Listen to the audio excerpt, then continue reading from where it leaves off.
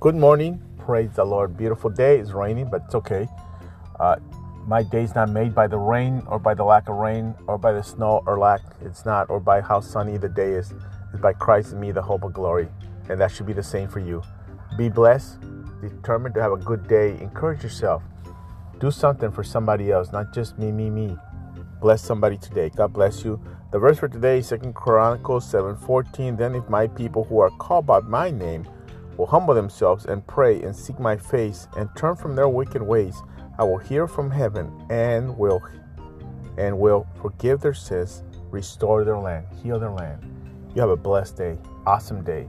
I'll see you at church tonight at 7. We're praying at church like we always do. Come on out and have a great time in prayer.